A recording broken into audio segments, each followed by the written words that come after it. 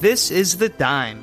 Dive into the cannabis and hemp industry through trends, insights, predictions, and tangents. What's up, guys? Welcome back to another episode of The Dime. As always, I've got my right-hand man, Kellen Finney, here with me. And this week, we've got a very special guest, Fabian Monaco, CEO of one of the hottest cannabis companies out there, Gage Cannabis. Fabian, thanks for taking the time. How are you doing today? Yeah, thanks a lot for having me on. I'm doing great. Appreciate it. So I think before we dive in, I'd love for our listeners to kind of get a little bit about your background and how you got into the cannabis space. For sure. I used to be on the investment banking side of things. I had joined the team that just brought Tweed public. They had brought Tweed, which is obviously now Canopy Growth, public about 5 or 6 months before I joined. I was really lucky. I got to work on a lot of the firsts of the industry, the first acquisition in the industry where Tweed bought Bedrocan, the first IPO, the first $100 million financing. So I was really blessed with those opportunities. And then they kind of just led me more on the merchant banking side of things. And we started Gage a little over 3.5 years ago with two of the pretty much the best operators, at least that I saw. I've been to, I can't even remember how many cultivation assets that I've toured and visited. And just was really impressed with these two operators, the two main co-founders of Gage. And, really took a liking to them and their thought process and their connection to the cannabis culture. And like I said, started it 3.5 years ago. And here we are today. Yeah, and I'm excited to kind of dive into that and some of the concepts and the ideas that Gage has brought to market and some of the amazing opportunities that you've done. So before we dive in, let's start with some of the hardest questions. What is your go-to meal after consuming cannabinoids? I'd probably say a burger. So my background's Italian, so I do love Italian food, but I would say hands down, a good burger is really something I enjoy. Nice cheeseburger. What's your go-to cheeseburger place? In-N-Out? Hey, In-N-Out is great. I try so many all the time and really don't have like one particular favorite, but In-N-Out is most definitely top notch. Shake Shack is right at the bottom of our office, actually, in Troy, Michigan. Really like Shake Shack as well. That sauce is fire. Yeah. Let's dive into some of the questions. Gage, can you share a little bit about the backstory and the value they play in the industry? And then from there, take us into the cookies and the value they play as well. Yeah. So from a Gage standpoint, we really wanted to focus on our brand right off the bat, focused on flower to start as well. Flower is the queen of the industry still. Probably accounts for close to 60% of our sales right now in this quarter. And something we really put a lot of time and effort into. It's not just about, growing a good product. We also put a lot of effort and time into the post-production process. And I think that was what really helped us elevate our brand really quickly. That kind of focus on flower, that kind of category of the value chain of the industry, again, really allowed us to jump to the forefront of branding in Michigan. Our partnership with Cookies, that you brought up, an illustrious brand out of San Francisco, California. We have a great relationship with them. They're the Nike of the space. They're the Red Bull of the space, whatever you want to call it, the Coca-Cola of the space. We've learned so much from them. It's really also helped us elevate our brand to a quasi-similar level in Michigan. And for us, just focusing on the brand to start, and we sell a lot of our, the majority of our product through our retail channels as well. You see a lot of the MSOs kind of take on a more wholesale strategy, which again, I'm not trying to knock that strategy, but for us, we really wanted to control the narrative, control how our consumer was, receiving the product, educate the consumer on how great our product is. And that's really been beneficial for not only expanding the Gage brand in Michigan, but also the Cookies brand. Yeah, the branding on both your sides is incredible. So let's talk about that partnership. How did the origin of that relationship start? And then was that a key decision when going forward with Gage? Yeah, so I think, the two co-founders had a good relationship with Berner. I think they've been talking to him for, probably a good solid 4 or 5 years. Finally minted a relationship officially about 2 years ago, signed a 5-year exclusive agreement with the Cookies brand for processing, cultivation, and retail. So really, that's how it all started. They developed the relationship. Cookies been around for many, many years. Kind of nurtured that relationship, show them who we were, show them the type of quality that we would bring to their brand as well. Because it's so important, especially for brands. When you're picking a partner, even for us, when we pick our contract manufacturing partners that we have in Michigan, we go through a painstaking process. We make sure that those partners are top notch. Because the last thing you want to do, you spend so much time, effort, blood, sweat, and tears into a brand, and then you kind of give it to someone else and they tarnish it for you. So I think that, we really developed, or at least Cookies developed that comfort with us as a team, as a company, to say, hey, we were their first partner outside of California. They obviously have a whole variety of partners now across the US, but 2 years ago, we were the first one. We were the first ones to open a cookie store outside of California as well. So there's a lot of trust involved there. And I think we've repaid that trust quite a bit by being, one of their best operators. I definitely agree with that. So let's kind of dive into the day-to-day. Cannabis industry is absolutely exploding. So can you take us through what a normal day-to-day is like for you and how you kind of keep up to date on all the trends in such a hyper-growth industry? Yeah, look, I mean, day-to-day is pretty wild these days, especially, we've been publicly traded now for almost 2 months, or actually a little over 2 months now. A lot of the focus is on capital markets initiatives. The two co-founders are really heavy on the operational side of things. And because the industry is moving so fast, you just always got to be at the forefront, following other brands, seeing what they're doing, what products they're introducing, what kind of flavors of flower your competition is coming out with. Funny enough, keeping a pulse in the kind of, culture of cannabis as well. What are people enjoying? What are they looking for these days? Are they liking gelato strains? Okay, if they like gelato strains and those are popular, let's have a bunch of more of those on our shelves. Or let's start, crossing some of our previous gelato strains together to create a, kind of a new strain and a new flavor for our consumers to have. So it's really multifaceted. And for us as well, as we're expanding so quickly, moved from 2 cultivation facilities to now 8, soon to be 9 that are in operation that are growing Gage and Cookies branded product, or even 5 retail locations at the end of last year to now, 9 as well, and hoping to move that to close to 20 by the end of this year. It's really just a whirlwind. We're working on so many opportunities and so many things. And then, I spend a lot of time too, like I said earlier, following other brands, especially on social media. I think social media is so important these days to really get your brand out there. We're part of a great network, obviously, with Berner, Rick Ross, and, a couple of the other partners of Cookies. And we're in that kind of ecosystem, but following some of the other brands, seeing, what kind of cool packaging they're coming out with, how they're presenting, their product, and looking for, new product categories to bring to the Michigan market as well. That's really well said. So Kellen, from your side, how do you stay up to date on all the trends and kind of expand on some of the areas that Fabian mentioned? No, and I think that staying up to on all the trends is so important. I mean, this industry changes so quickly. The only way I've been able to do it is just by networking, talking to people, and actively going to dispensaries, different ones as much as you can. I mean, I'm lucky enough to be out in Colorado, a little different than New York, Brian? Soon though, right? Soon.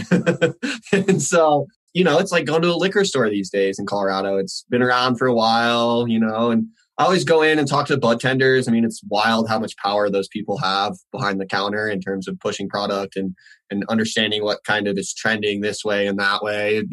The other thing that I find so interesting is kind of that dynamic between, and you mentioned this, Fabian, in terms of like gelato strain selling and trying to increase that as a product that you can put on the shelves. I mean, that balance has to be so challenging because say it's June and someone wants something that's more attractive for the summer, like a mango or something, right? In terms of a strain, and you react to that. But by the time that it takes a while to grow flower, by the time you can increase inventory in that specific strain, it could be October and the consumer's preference could completely change to, I don't know, like a pumpkin spice or something, right? Like, totally. And so that balance has got to be so challenging. I mean, how do you guys tackle that in all of the different states? Is it kind of like each state operates as its own entity, or do you guys kind of have like an overarching strategy where you're like, okay, across the West Coast, we're going to kind of focus on these main strains? Could you kind of describe that challenge or that obstacle? For us right now, we're still a single state operator, so we don't have those challenges per se. We're solely in Michigan, and the brand's available in Canada as well. I would say, to your point, again, it's not something where, hey, everyone's really liking, this type of strain or these types of, flavors. Let's all of a sudden throw something into production, and next week we're going to get some fruits from our labor, right? It's more of a long process, obviously, especially when you're growing cannabis from seed to smoke. So again, it's just trying to stay well connected to the cannabis culture. Talking to a variety of operators as well, even sometimes competitors. It's a very inclusive industry, I still find, and yes, you do have fierce competitors, but also it's pretty much a family.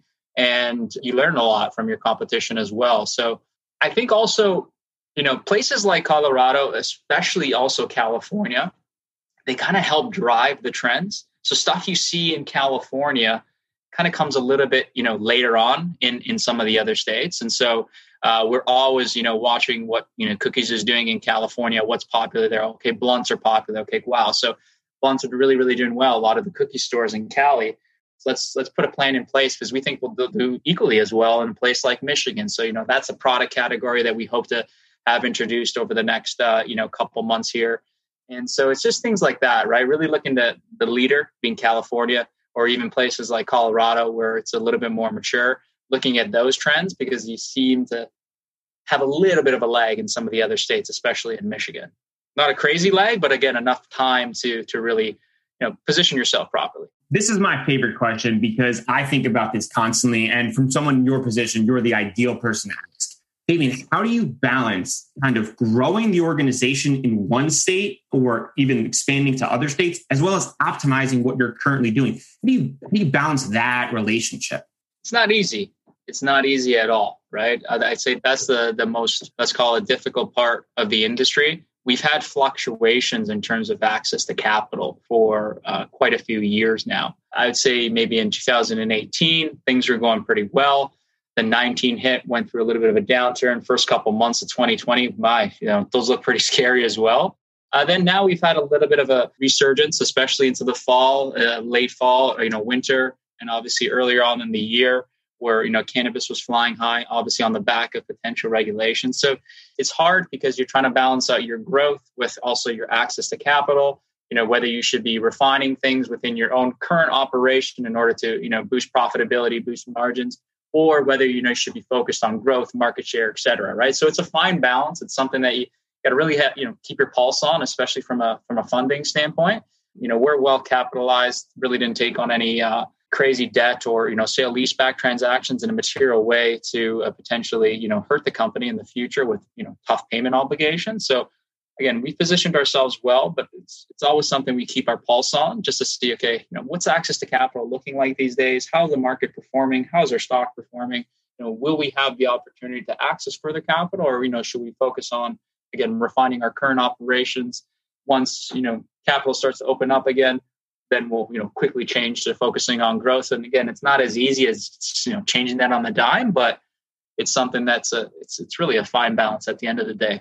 That must be such a challenge to have that dynamic flexibility in your conversations with your leadership team and your day-to-day with kind of positioning the team saying, hey, for the next couple of weeks, we're going to focus here. And then, for example, legislation starts to discuss changing, and then there's these new opportunities or states come online. So that balance must be really, really finite and it must change kind of rapidly. Yeah, no, it does, right? And it can be frustrating too, right? Because our organization, we're approaching, I think, 400 employees now. And obviously people want direction, right? And so sometimes if you're kind of flip-flopping too much or, not staying focused on the grand plan, it can be frustrating, right? And it's something we try to avoid. It's something where we try to, stay true to our plan, talk, seeing how we're going to progress over the next couple months and always have, constant interaction with each other as a leadership, amongst the leadership team and the founders to ensure that, we're making the best decisions for the company. But again, that's not always as easy because at times you got to make tough decisions. Say, hey, I know we're going down this path, guys. I know we've been working really, really hard, but we're going to have to transition quickly here. And sometimes, it's met with disappointment, but, people understand. And I think we've been around now for a couple of years, not as long as some of the MSOs, but, we're approaching, 2 years of operation here over the next couple months. And I think, more and more, just the culture, starts to get ingrained and people recognize, hey, look, this is an exciting industry. It's really, really fun, but it's also a challenging one. And once you kind of accept the fact that it's going to be challenging, it makes it so much better. Because if you get worked up too much with the small little challenges that arise on a daily basis in this industry, it could really kill you. Yeah, I think that's perfectly said. But let's talk about one of those challenges. I read in one of your investment reports that one of the goals of Gage is to bring 90% of Michigan's population within 30-minute radius, as well as opening one store every month. Is that still the plan? Can you update on us on that? And how actually challenging is that to accomplish in an industry that is looking for people amidst the global pandemic that thankfully we're on the back end, as well as in a really competitive landscape? Let's talk about Anchor. If you haven't heard about Anchor, it's the easiest way to make a podcast. Let me explain. It's free. That's right. No more excuses. Get your lazy ass off the couch. Go start a podcast. There's the creation tool that allows you to record and edit your podcast right from your phone or computer. Once again, no more excuses. Anchor will distribute your podcast for you so it can be heard on Spotify, Apple Podcasts, and many more. Couldn't be easier. Even better, you can make money from your podcast with no minimum listenership. That's right. They're paying us for this ad. Thank you very much, Anchor. Download the free Anchor app or go to anchor.fm to get started now. Yeah, no, look, it's a tough goal. No doubt. It's an aggressive goal, but one that we think we can achieve by the end of the year. Right now, with the portfolio of retail that we have, can reach 90+% of the population within a 1 hour's drive. Really going to want to drive that down to close to 20 locations by the end of the year, and having those 20 locations reach 90+% of the population within a quick 20 to 30 minute drive. I think that last part is important because in Michigan you have dynamic delivery as well, so it really gives you the opportunity to have a pretty robust delivery program. We haven't introduced something like that just yet. We only have about 1 or 2 cars in our portfolio right now that do delivery. Haven't really advertised it much, but just really starting that program and trying to figure out what's the best way to tackle the delivery program in Michigan. And so we'll be rolling that out in Q3. And if we can keep up with the expansion of our retail, we don't have to be someone like a True Leaf to open 80+ stores in Florida. Like obviously Florida's 2.5 times the size of Michigan, maybe even 3 times nowadays. But with that being said, we don't need to open up that many locations in order to achieve same store growth in sales. And so that's a pretty important factor for us. And we've really tried to scatter our retail down to a science to say, hey, once we've established a good solid 20 to 30 locations, which we think is the sweet spot in Michigan, let's make sure we have them properly placed so that we can reach the majority of the population within a quick drive, and vice versa. The majority of the population can actually come to our dispensary if they choose within a quick drive as well. I can only dream of being able to drive to an hour to go get adult use, but soon I have to just be patient. Soon enough, yeah. Now it's like Boston, which is a hike. Sometimes it's worth it though, right? The East Coast, largely untapped. Strategically, there's numerous areas to plant a Gage flag. How do you evaluate each state strategically from a capital standpoint, and how do you know it's worthwhile to say go to Maryland or to try to get into New Jersey? Can you take us through how you evaluate new markets and how to think about entering those spaces? Well, it's education first off, right? The first thing we really try to not be overconfident with what we've done in Michigan or what we've done with the brand in Michigan. We really try to educate ourselves. And so we've been doing that over the past couple months, taking a look at the licensing dynamic, taking a look at the players, who the competition is, what makes them special, what, kind of the quality that's, available within various markets. And in some markets, surprisingly, at least us, it's shocking, the quality that they have relative to Michigan. Michigan, you have these phenomenal operators that basically have been in business since the 2008 caregiver program. And with that, you have good competition. So for us, it's encouraging, mainly because we're doing quite well in a quasi-competitive market, maybe not as competitive as a place like California or Colorado, but again, pretty competitive market.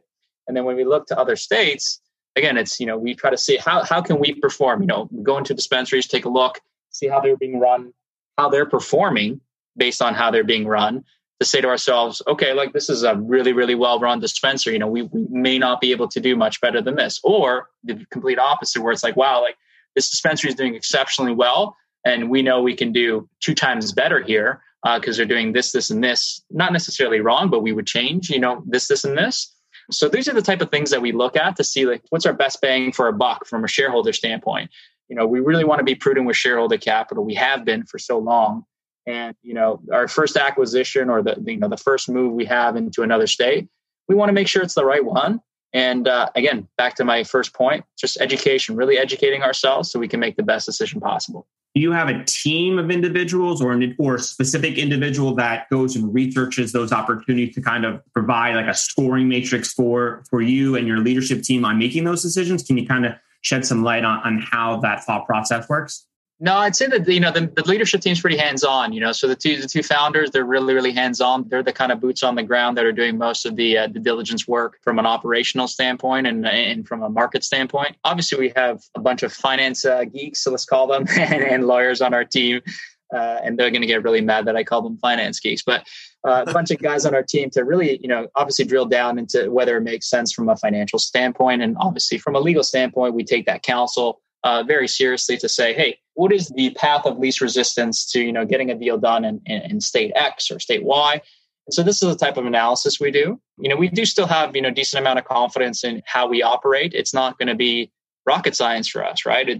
Sure, there'll be a couple tweaks to the rules in each and every respective state, but we know how to grow cannabis, we know how to process cannabis, and we know how to run retail. Yes, again, there'll be quasi different rules in each and every state, but we're pretty confident that we can come into a state and at least kind of hit the ground running.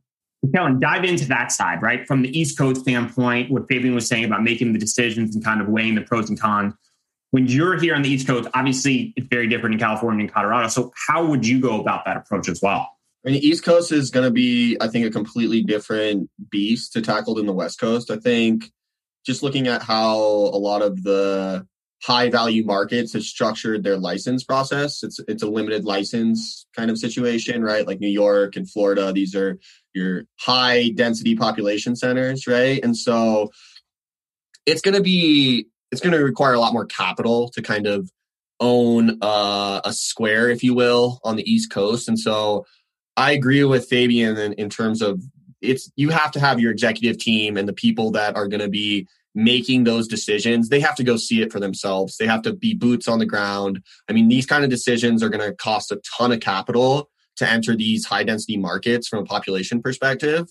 And in order to make sure that you're making the best decision you possibly can, you're going to need to go experience it and get your hands-on exposure to those markets and see what the medical space has been doing and kind of make friends with that whole community there as well. Because a lot of it has to do with the bud tenders once the whole thing gets up and going and kind of what products they push and kind of the culture of what's being talked about. And so it's going to be a lot more challenging than kind of the West Coast and like, for instance, like Washington, right? State of Washington, if you will. They gave out anyone that wanted a license could go get a license. And you just saw so many brands that as a consumer, when you entered a dispensary 3-4 years ago, even nowadays, there's 2,500 different products on the shelf. Like, how are you supposed to get brand recognition if you're in a marketplace like that? But the barrier to entry was a lot simpler versus the East Coast. There's going to be significantly less brands on the shelf. So you're going to have a higher potential to generate that brand awareness, right? But they know that, so it's going to cost more money. So I think that strategically, the amount of due diligence that's going to be required to enter the East Coast, I think is astronomically higher than something that should be approached on the West Coast, at least from my perspective.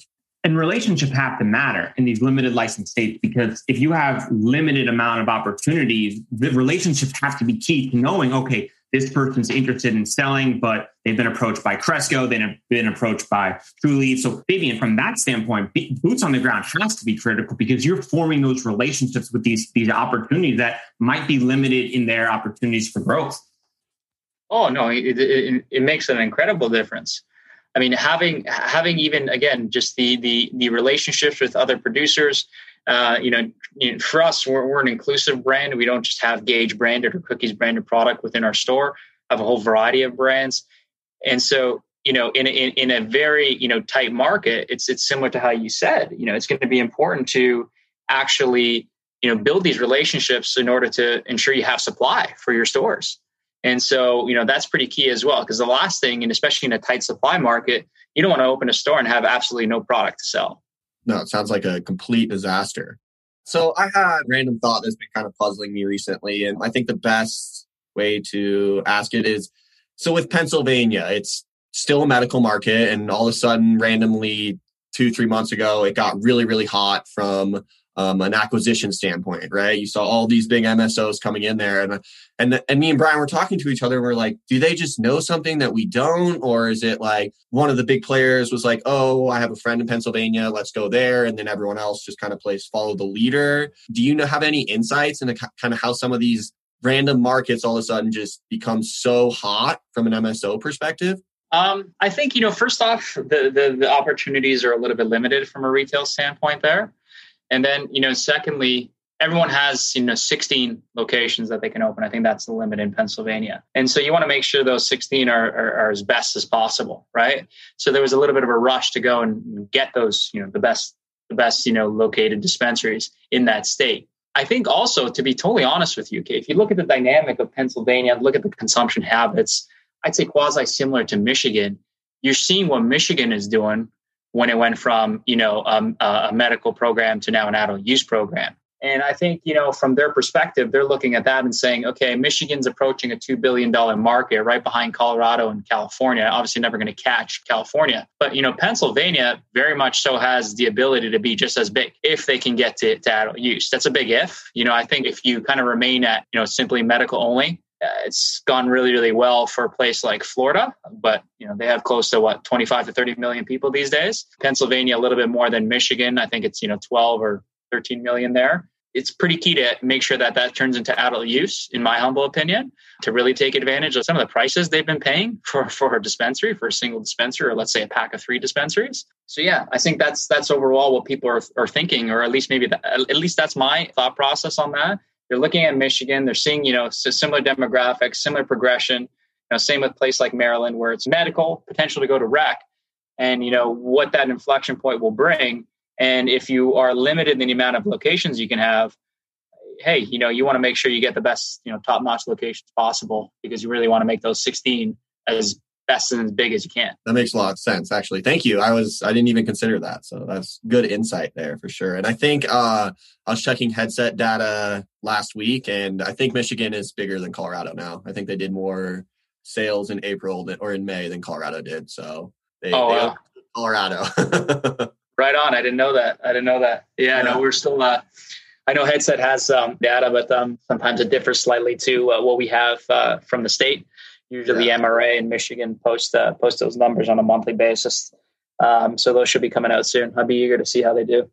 Yeah, I think Headset does do a little kind of predictive analysis based on past sales, if I remember correctly. So it will be curious what those numbers are. Yeah, that'd be a pretty big jump, though. I mean, I think Colorado's in and around close to 200 now in terms of monthly sales. No, I think they're at like 149, and Michigan was at like 154. I could be. Oh, wow. Yeah, they definitely overtook it. So I was like, oh no, but it makes sense because there's like twice the population in Michigan than there is in Colorado. So it was only, in my opinion. No, totally. I'm going to ask a question about that. Do you think that has to do with the fact that Colorado's been online a lot longer and the consumers are kind of a little more comfortable, where in Michigan, the buzz is still really hot and people are still, I think, kind of curious with the term that I heard thrown around a lot yesterday. Do you think that has to play into that? I honestly, I think it's just what Kellen said before. It's mainly population.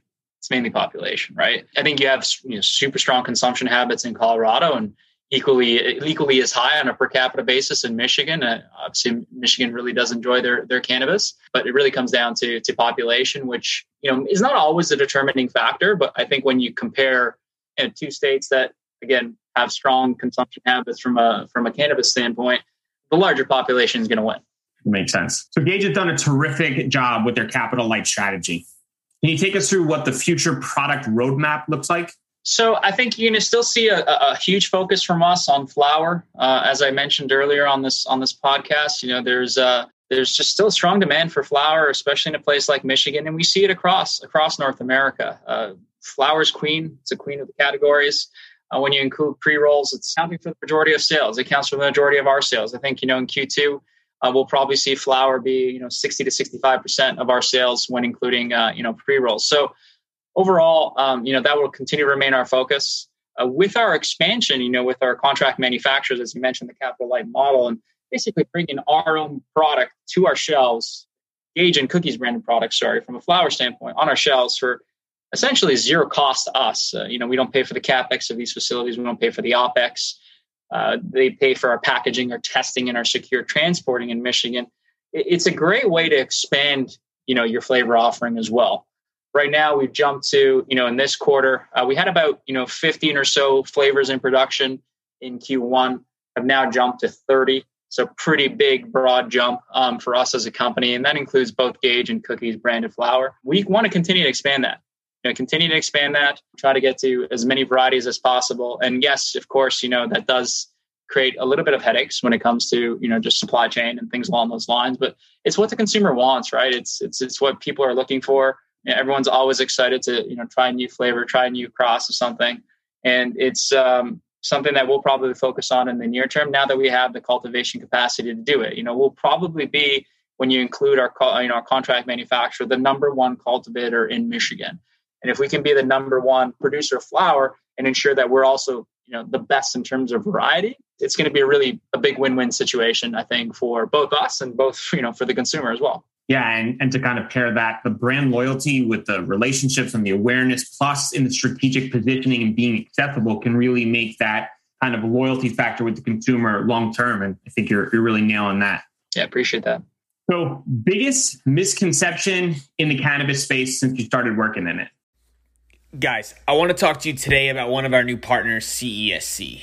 CESC is a nonprofit organization providing a compelling and complementary alternative. They represent the ability to harness a flexible, collaborative approach to scientific advancements. They are comprised of leading doctors and researchers in the cannabis and cannabinoid science space for almost a decade. Their act first, talk later operating principle has now led to a successful series of disruptive innovations in the cannabis science space. They need your help now. Join them, collaborate with them, or support them. Go to thecesc.org to get involved now. Together, we can change the world. That cannabis is a commodity. I hate hearing that because it's just so far from the truth, right? They try to, a couple of, have an investor call or questions from investors. Some will think, oh, it's just a commoditized business. It's like tomatoes. It's so far from the truth. I mean, I think you guys will appreciate this analogy. It's not exactly like the wine industry, but it's quite similar, right? Especially if you're like a true connoisseur of wine, let's say, which I'm not, but from what I've been told, you want to know, okay, where's this wine from? What country? How was it grown? Where was it grown? Was it grown at the base of a volcano? Was it grown at a certain altitude? What grapes were used? What did they do with the grapes after? Did they crush them by hand? Did they crush them with their feet? Did they crush them through a machine? How did they store the wine after? Was it an oak barrel, glass barrel, steel barrel, stainless steel barrel? So there's so many facets to the wine industry. And at least for me, cannabis is quasi-similar, especially for like the true connoisseur, the true refined consumer. And yes, not everybody's, to that point just yet. But I think the industry continues to grow, continues to, gain a fan base across the country that people actually care about these small nuances, right? Is it greenhouse grown? Is it grown outdoor? Is it grown indoor? What did the post-production process look like? If you grow, let's say, Brian, you grow, let's call it, you were an operator, you grow fantastic cannabis, but you trimmed it extremely poorly. You didn't dry it well. You didn't package it well.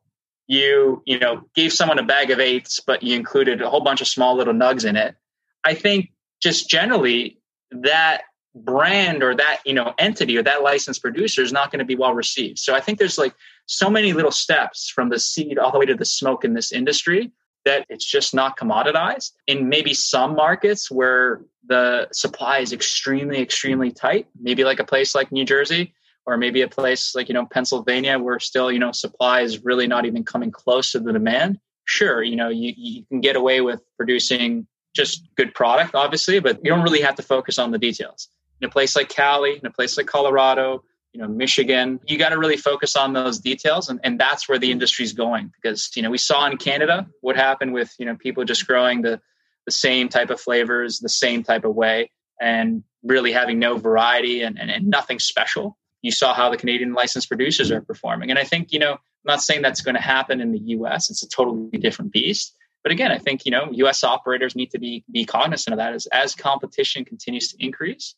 You really have to have a refined strategy. And again, I'd say that's the number one thing that really annoys me when someone says that, cannabis is a commoditized business, because it's just so far from the truth. And it goes back to exactly what you're saying about the trends in California and how it's going to kind of that ripple effect across the country. I mean, the job that California did in implementing the Appalachian laws and really kind of teeing the whole industry up to kind of mirror something like the wine industry, I think is exactly where the whole space is going to go. So I think you're right on point with that. How do we educate the consumer? There's so many variables you were just describing, Fabian, but how does a consumer who's kind of curious, walks into a dispensary for, let's say, the first or second time, he's overwhelmed by the 9 million options, where do they start? Is it on the brands? Is it on the bud tenders? Is it a combination of both? How do they get educated on all the characteristics of the plant? Because, like you were saying, it is incredible, but there are so many layers to the product. At least from my perspective, especially for the new consumer, edibles, are always a good introduction. Basically, see how your body reacts, see how you feel, when you consume that type of product. Obviously, drinks, not as popular, but, potentially another method for a new consumer.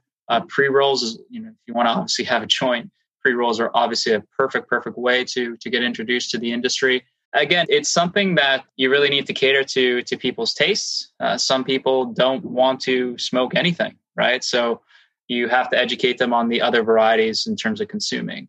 Some are, totally comfortable with smoking, and obviously you can introduce them to, that type of category, and obviously all the flavors that you have in a proper way. But I think overall, it's really just finding out, what does the consumer want? What are they looking for to start? And then catering to that consumer. And that's how we approach, our new, let's call it fan base that comes to our brand and says, hey, I'm a new user, what can I try? You try to ease them into it, right? Because the last thing you want, especially, for this industry, is someone to get turned off right away, right? We already have to deal with so much adversity, right? So if we can win over, one person at a time and, make sure that they truly and fully appreciate what this industry has to offer from not only a personal standpoint, but just generally in terms of job creation, taxes, et cetera.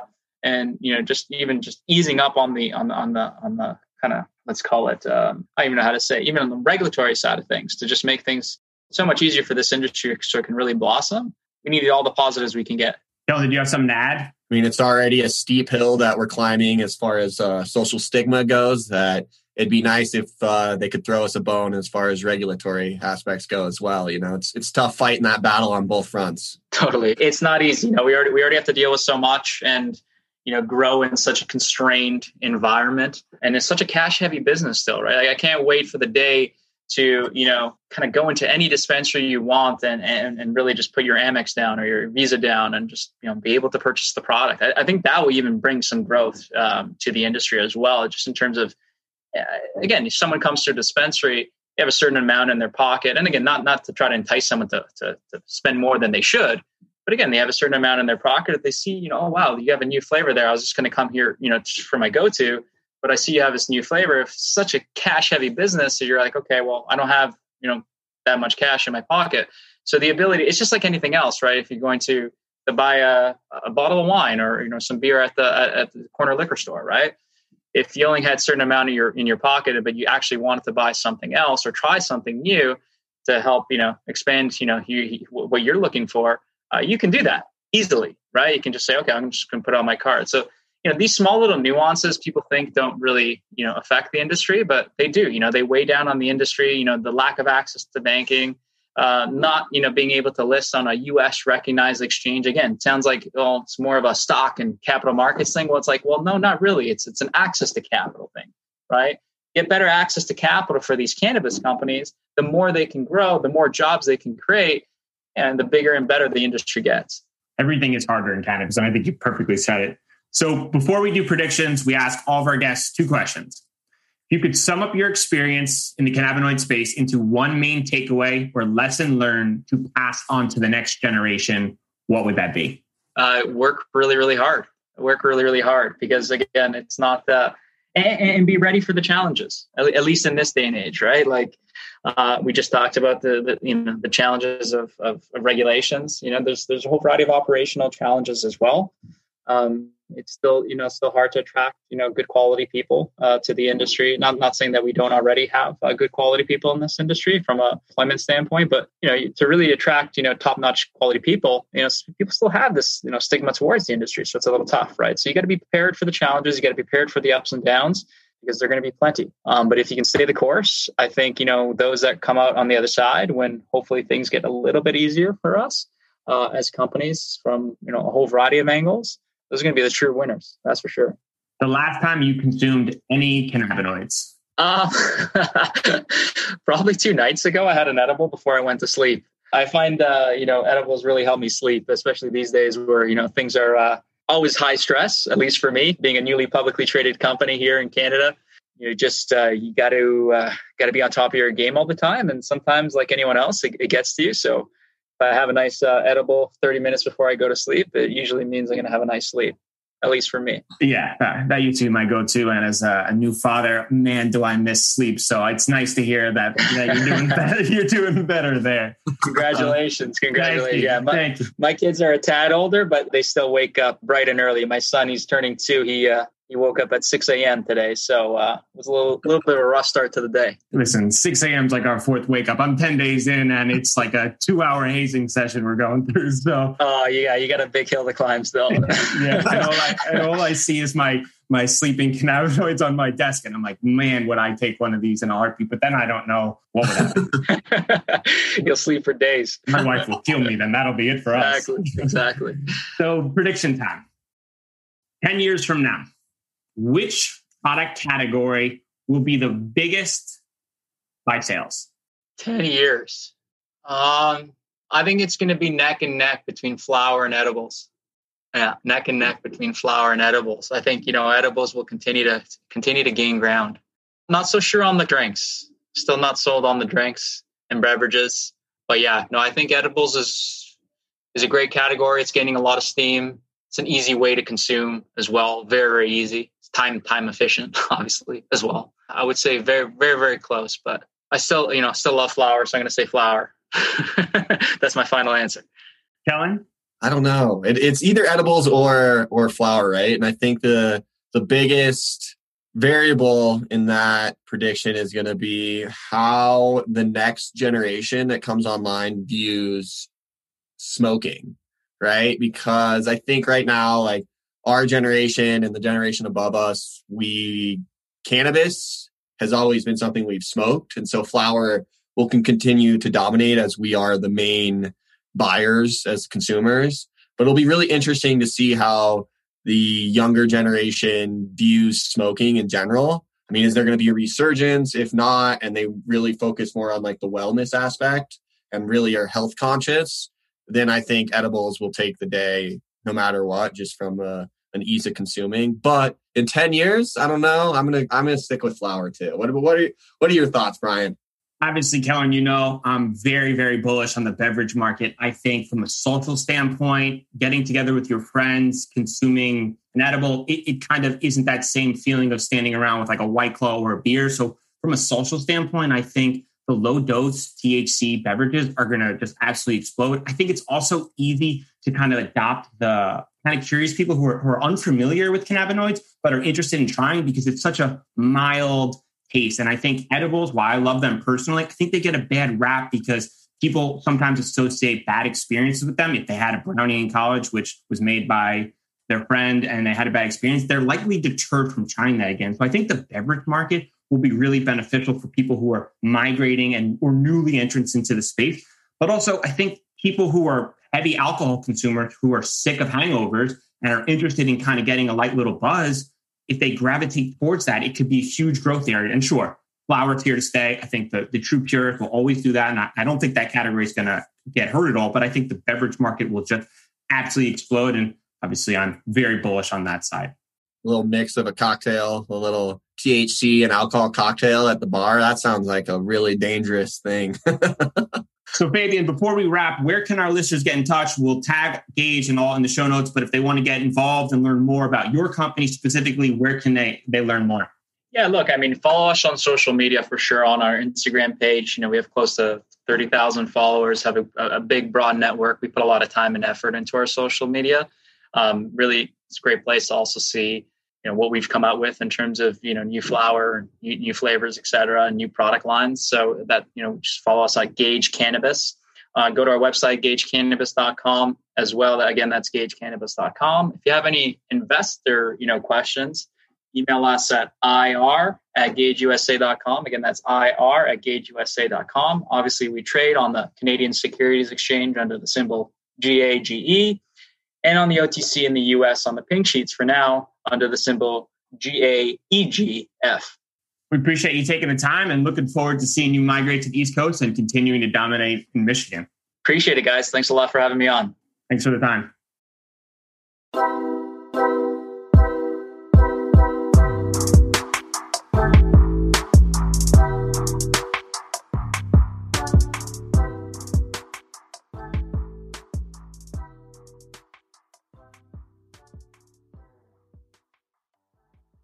Thanks for listening to today's show.